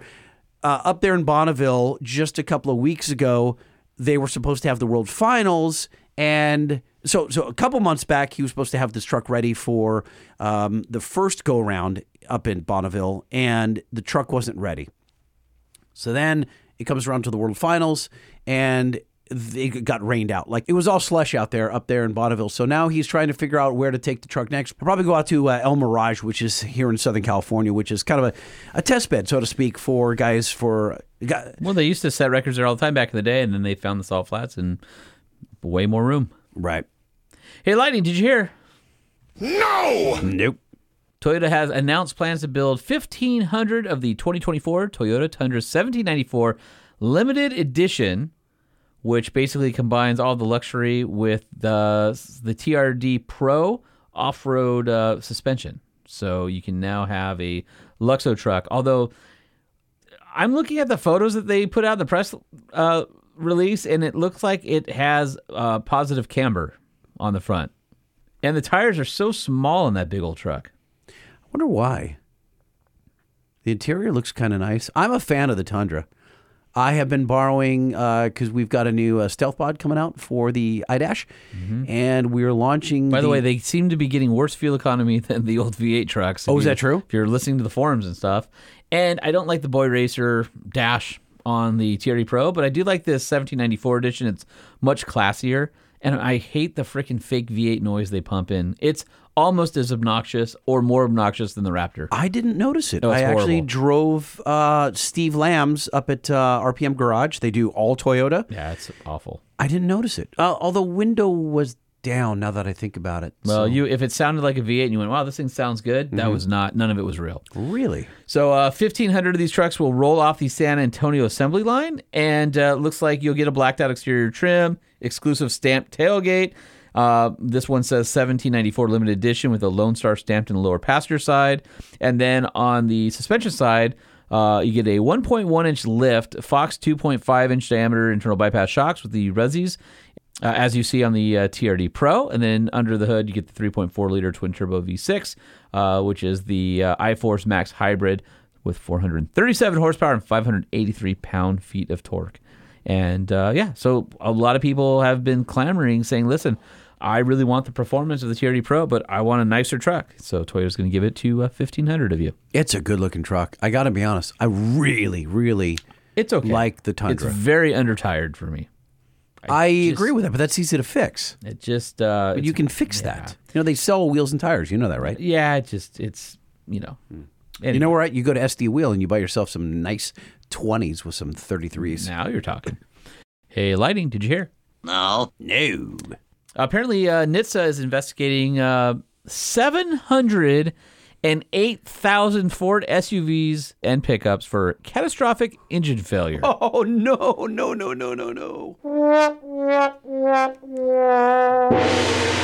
This is probably most noted on the Bronco forums, but also includes the Ford F-150 and Explorer, along with the Edge, the Lincoln Nautilus, the Lincoln Aviator. So NHTSA is estimating 708,837 vehicles are included. So basically, they opened the initial investigation to approximately 25,000 units of the Bronco back in June of 2022. Owners with the 2.7-liter V6 were having engines completely die, and it was all over the forums. And so they did an engineering analysis that included 5 other models in September of 2023, and working with Ford, they discovered 328 customer complaints about sudden engine failure, 487 warranty claims, and 809 engine replacements related to an issue with the valve train. Holy mackerel. So basically, it was happening... Wait, whoa, stop there. 809 engine replacements. So basically what was happening is before you even got to 10,000 miles, I think the vast majority were within a few thousand miles, there was a fractured intake valve that would occur, and Ford had clarified that the defective valves were made with an alloy called Silchrome Light, and if it becomes too hot from over temperature, it can become excessively hard and brittle. And you can hear it sucking. Mm-hmm. I think you can hear shattering. Ford says normally it manifests itself early in the vehicle's life, and it believes that the majority of failures have already happened because valves manufactured after October 2021 are made with a different alloy called Silchrome 1, which isn't as brittle. So you think about people driving in hot temps, turbocharged direct injection engine, that valve train can definitely get some heat in there. And that sucks if your vehicle was one of those, but that's been all over the Bronco forums. So right now, they're just doing an engineering analysis that is going to evaluate the scope and frequency of the issue. And at the end of the investigation, they'll determine if vehicles fitted with the engines that are prone to the failure need to be recalled. Could you imagine if they come back and say Ford has to do 708,000 engine replacements? That's insane. Well, I guess much it money would that be? I guess it would probably just be a valve train replacement because your engine hasn't blown up yet. But they have to eat all that labor. They have to all of it. Oh my God! Yeah, I mean that's not good news for Ford folks with that motor. So again, that's the 2.7 liter, and apparently, that's the 2.7 liter EcoBoost, and apparently it includes some 3 liter EcoBoost as well. So holy moly! Hey, Lighting, did you hear? No, I don't think so. In a glorious jubilation for all Ram and Jeep EcoDiesel owners. I did see this one, after actually. months of the date being pushed back for the fuel pump recall. It's finally an official recall. And that means that the parts are finally available, except for, It's the EcoDiesel groups no, hold on Facebook. Hold on. You might not want to keep clapping. Oh, really? Stop clapping. You realize that the parts distribution centers are union labor. UAW is closed right now. So no idea. Striking. So now the parts are in. The vehicles can get fixed. All you people have been waiting patiently. Wait some more because of the UAW strike. Because, that sucks. So anyway, this is going to be for the JL Wranglers and JT Gladiators with the EcoDiesel. The remedy is not available for the Ram 1500s yet. So this is specifically to the Jeeps for now. And then this is reference number Z96 or NHTSA 22V-767. So that's what you asked for at your dealer. But I'm very, very positive that they are all aware of this problem and the jubilation of their customers once parts come in. So the high-pressure fuel pump on about 28,610 of the vehicles we just mentioned may fail prematurely. A HPFP failure may introduce internally failed component debris into the fuel system, potentially causing fuel starvation. And you may get a malfunction indicator lamp, illuminating a fuel leak, abnormal engine noises, a change in drive quality, they say. Fuel starvation may result in unexpected loss of motive power, which can cause the vehicle to crash without prior warning. So let me do this really quick here. Let's say that it takes, 3 hours to change the high-pressure fuel pump? So let's say that is 3 times. Where are you getting that? It's 1.7 hours to replace the high-pressure fuel pump. Is that what it says? And it's 6.6 hours to replace the fuel rail, fuel lines, fuel injector, fuel filter, in-tank fuel pump, and flush the lines if you've had a failure. Okay, well, let's say I'm going to go in and I haven't had a 2 failure, hours. right? Okay, 2 hours. so it's 2 hours. So it's 2 at $120 bucks a mile. That's exactly right. $120 per hour. So that's times $240. 28,610. 28,610.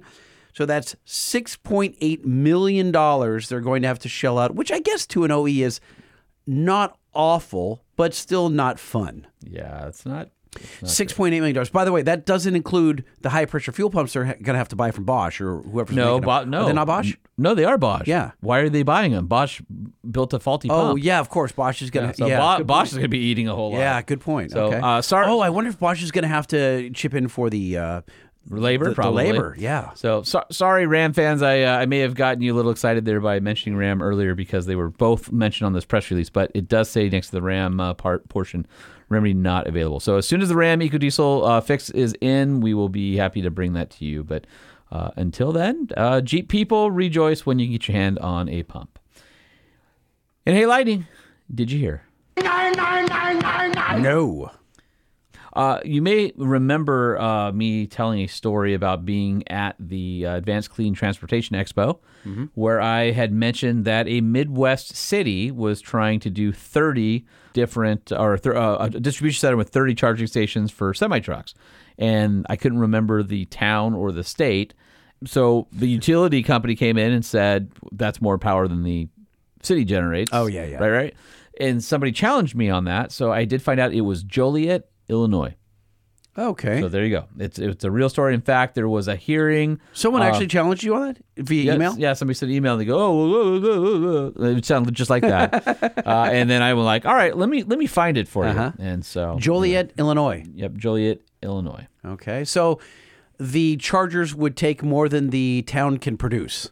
So let's play this clip from Andrew Boyle, who's the American Trucking Association's first vice chair and co-president of a Massachusetts-based Boyle Transportation. He went to Washington back in April. This was April 19th, 2023, to testify before a Senate Environment and Public Works Subcommittee on the future of clean vehicles. So he's known, I guess, for being a manager of a truck fleet that has one of the strongest environmental records in the industry. So he injected what the ATA calls a heavy dose of reality into the debate happening on Capitol Hill nationwide over electric vehicle mandates. So this was about the same time I went to the ACT Expo and the story was being told around there.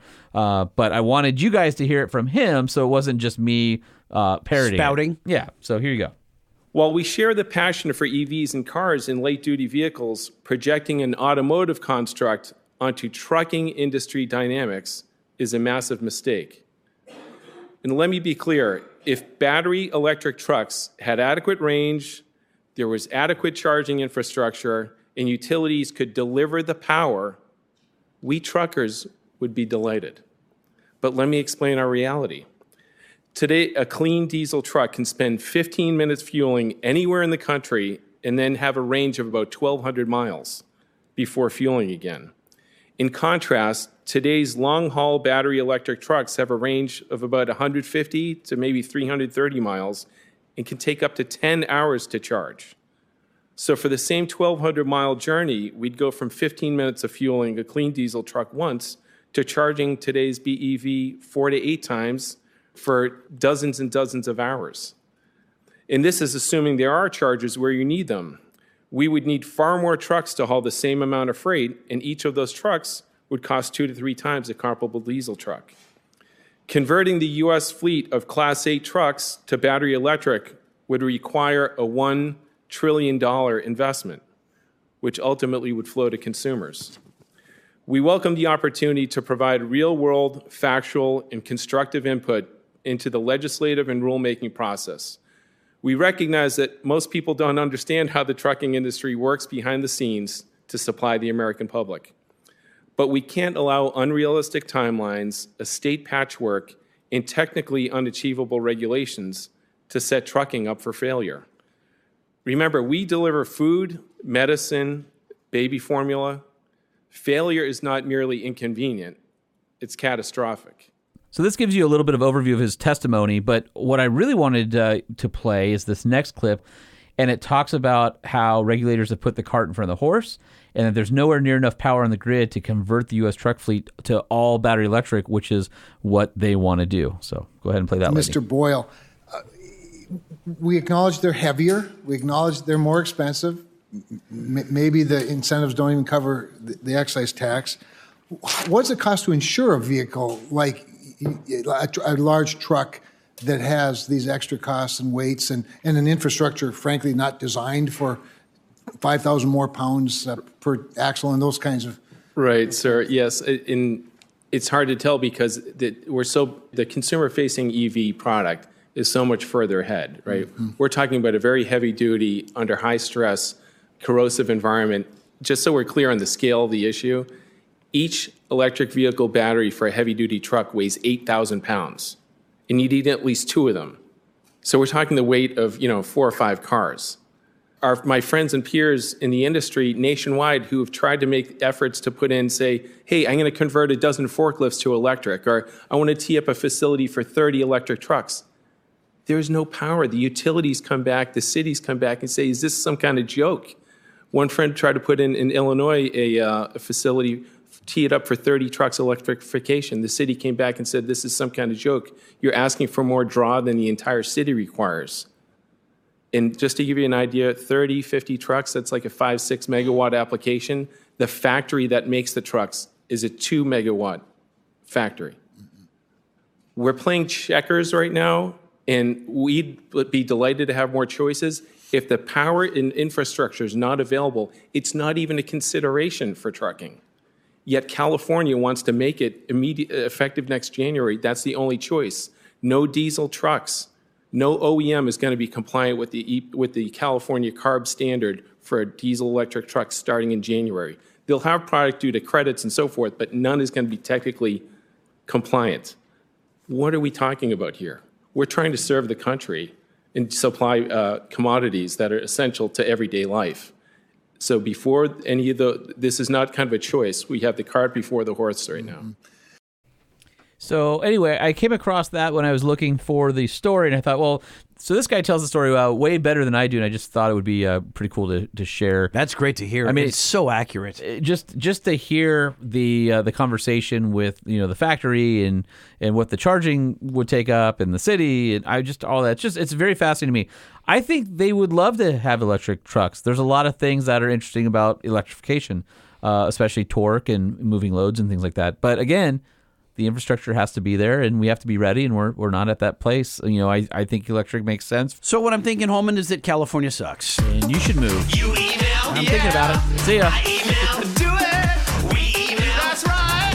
Everybody email, type it up. You email, proofread. I email, send it. We email, click it. Everybody email. All right, my starting, you starting. The move out of state? It's probably be you. I was going to go to Austin, but now it's Libtown, USA. So no kidding. I'm thinking about the hill country, out where Jesse James moved. Somewhere there. See ya. My peeps. Taking new applications for the Truck Show podcast co-host at Holman at No, you don't. No, what are you talking about? I can do this remotely. You don't need me here. It's not the same. Frontier spotting from Victor Rodriguez. I know I'm super late, but send me a damn sticker.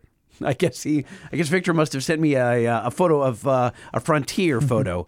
So we're still doing that. I have been somewhat delinquent for the last 2 weeks on sending stickers out. But Victor, I'm going to use your email to start up the process again. And all right, I'm going to send some to Mount Holly, New Jersey. There you go. All right, got this one from our buddy Ray, RB. He says, okay, I call BS on Ford. So he's talking about the Ford Pro Access tailgate. He says BS and the Raptor R Hubris. So he goes, Ram 6040 dual swing barn doors is far better for accessing the bed with a trailer hooked up than Ford's new Pro Access gate. With Ram's MFT, both doors can be swung fully open with most trailers hooked up. Ford's wide center mounted swinging door has to have the 37-degree detent precisely because it's not as trailer friendly as Ram's 6040 solution. Ram's MFT is fully accessible from the driver's side, contrary to what the Ford engineer would have everyone believe, and Ram's is friendlier yet because it can be full open with the trailer hooked up. Ram's MFT is the only one to give full width access to the bed all the way to the bumper for either humans or forklifts. Neither Ford nor GM can make that claim. And also, I called BS on Jay. Why? He says... Why? I don't know. He says Ford's original integrated tailgate step, while innovative, is nothing compared to Ram's MFT for ease, speed, and safety of getting up into and down out of the bed. Oh, just because I like the stripper pole, that's all. Ford's in-tailgate deployable step takes 8 separate actions to use compared to Ram's MFT 3 steps. See below. So look, Ray. I am not saying it's the most well-engineered a tailgate ever. I just love the stripper pole. I think it's really handy. But that's it. That's all I was pointing out. I just love the fact that Ray, like his emails, like he takes like time to write. It's not like, hey, F you send me stickers. It's like, let me give you a dissertation on the state of truckdom. I read all of these thoroughly. Maybe he would be a good replacement for you.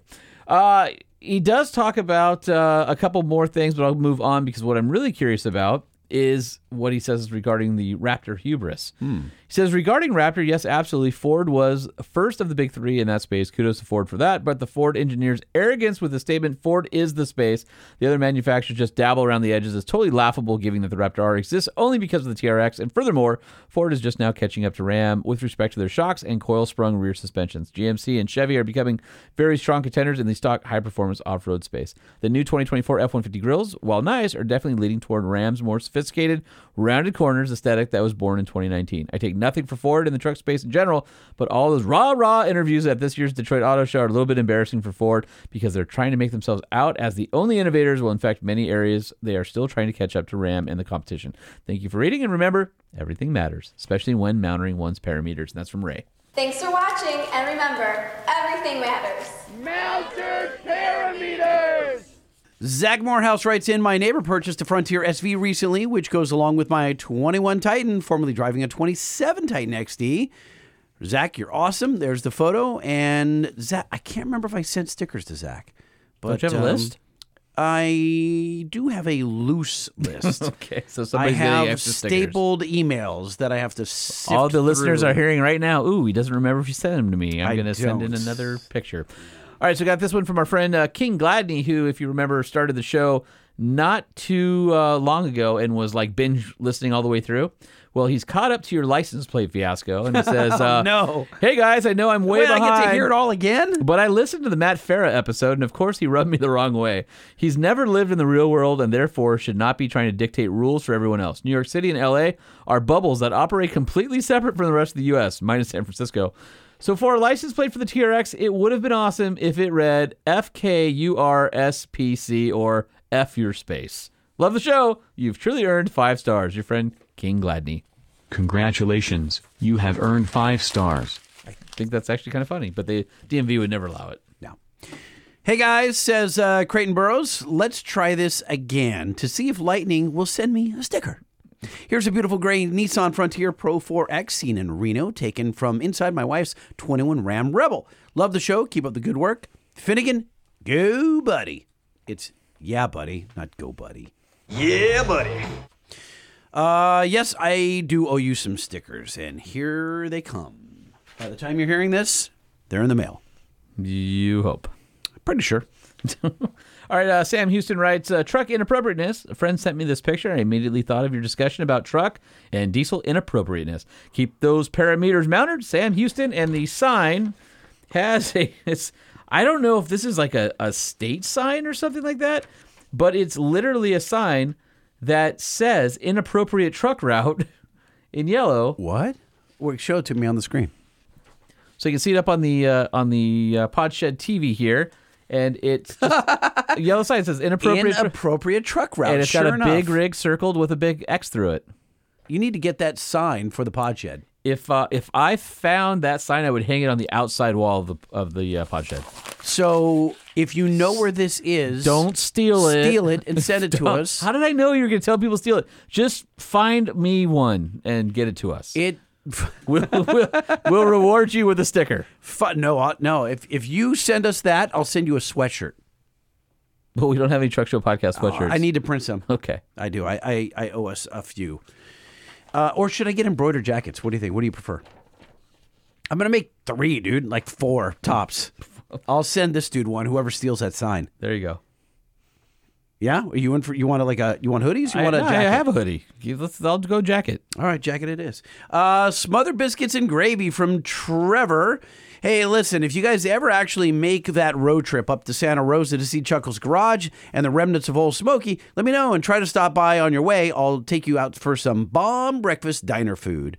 I'm in Gilroy off the 101. And as a matter of fact, Trevor, I will be headed up right through Gilroy in about 3 weeks. I may call you and we will do some diner food. Oh, all right. Well, you enjoy your diner food. I hope he takes you to a Waffle House. I will not go to a Waffle House. I go to a real diner. Lucky for you, Waffle House doesn't exist in the middle of California. I wouldn't go even if it did. TruckShowPodcast@gmail.com. Write us, won't you? The Truck Show, the Truck Show, the Truck Show. Oh, oh. Follow us on social at Truck Show Podcast, or you can follow at LBC Lighting. No. Sean P. Holman. Don't bother following me anymore. I haven't posted in weeks. What does that matter? They don't know that. Oh, really? They don't really care that much. It's like a photo of me and my kid up at Cal's. Email Lighting. Lighting at Truck Show Dispo. Podcast, Holman at Truck Show Podcast, or truckshowpodcast@gmail.com. Or leave us some voicemails. We've got a few to get to in the next episode. 657-205-6105. And let us know what you're thinking, what you're feeling, what you're doing while you're gassing up your EV big rig for 12 hours at the old Electron Olean facility. Are you a spud trucker? What are they called? The spud delivery guy? You're really dialed into the spud truck guy. I thought it was so funny, a spud truck guy. Yeah, it's funny. It's been weeks since we did that. I love it. I was gone and we recorded a couple shows early, and you still remember you're all in on the spud truck. Because I want a shirt that says spud trucker. That's why. You know, you can find a bunch of cool events at truckshowpodcast.com/events.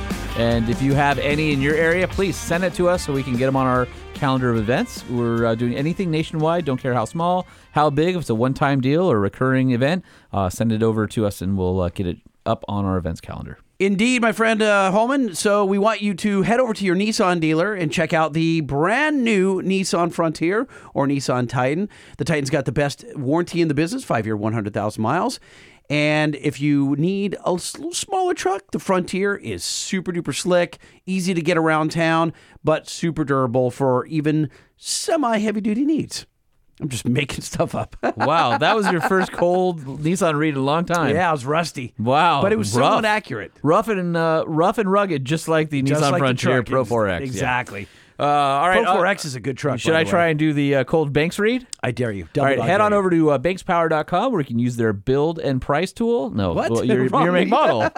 Where you can use their year make model tool to figure out what parts they have for your car. Well, no, you're supposed to truck. you're supposed to promote the iDash. I'm here. getting there. Oh. And one of those products that is car or truck, which is why I freaking just mentioned it. Okay. Lightning, Jay.